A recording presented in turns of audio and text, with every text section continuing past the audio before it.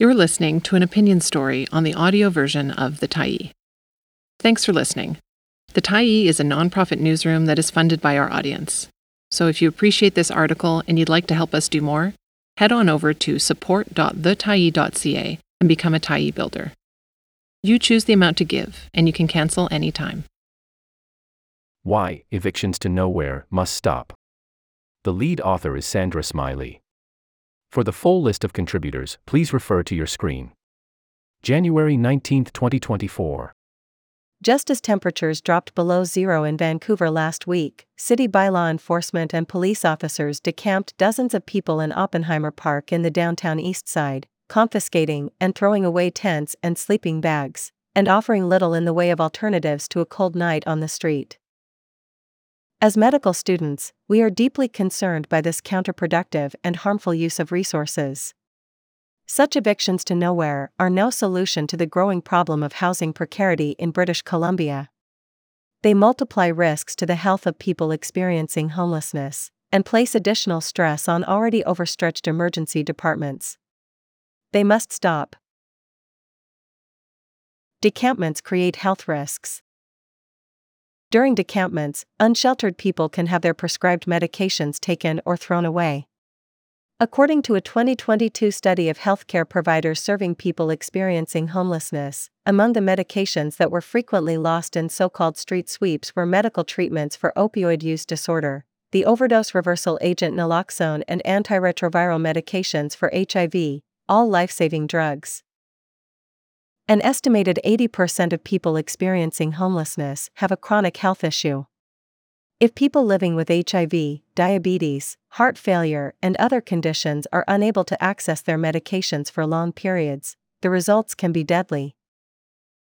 People have also had their mobility devices impounded or discarded by bylaw enforcement officers, placing them at greater risk of injury through falls, and impairing their ability to use health care and social services. Cell phones and other devices necessary to use health services, including the Lifeguard Overdose app, may be taken away in decampments.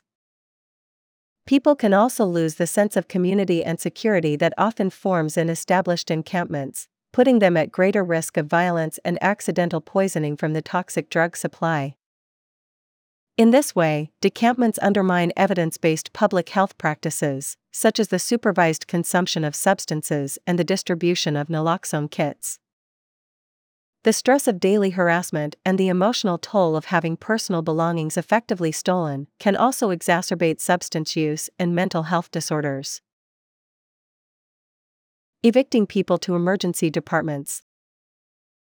Given that Indigenous peoples have been and continue to be violently displaced from their traditional territories, these events may be particularly triggering for individuals from these communities. As a consequence of Canada's colonial history and present, Indigenous folks are disproportionately represented among people experiencing homelessness throughout this province. Homelessness is associated with ill health and an increased risk of death, and has outsized impacts on already marginalized groups. Decampments can magnify these risks, leading to spikes in visits to emergency departments for acute worsening of existing health problems, injury, and drug toxicity. A modeling study published last year found that decampments result in increases in overdoses and deaths due to life-threatening infections, and may increase hospitalizations among people experiencing homelessness by nearly 50%.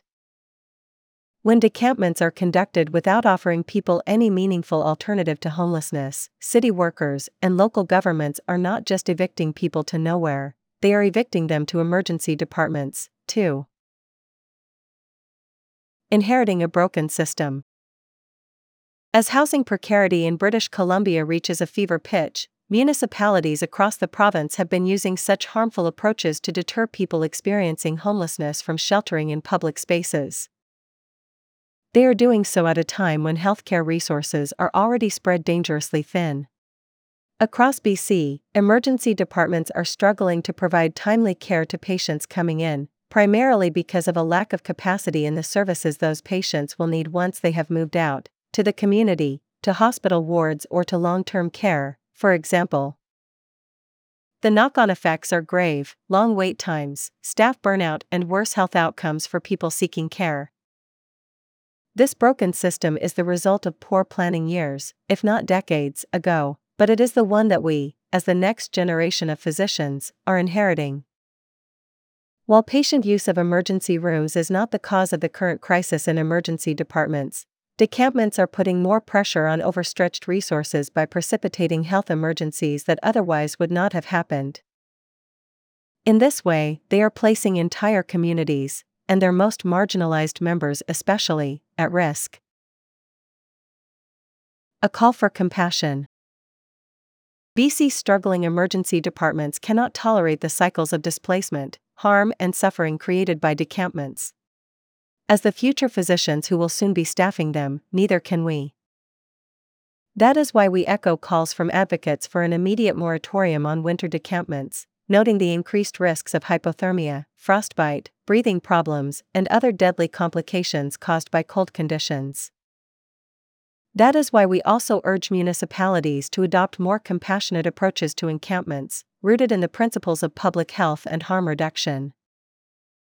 The considerable resources allocated to decampment operations could then be diverted to public health programming, sanitation infrastructure, fire safety, and social support.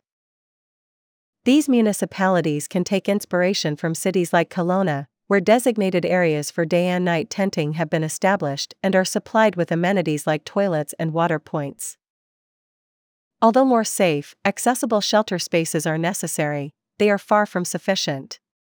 Housing precarity is itself an emergency in BC, and we need to see our elected leaders start treating it that way. We need BC's leaders to prioritize the urgent creation of more affordable housing in municipalities across the province.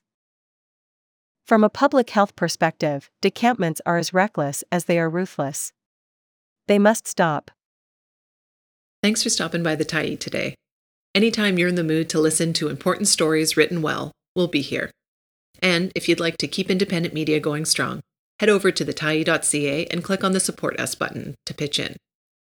Finally, big thank you to all of our Tyee builders who made this story possible.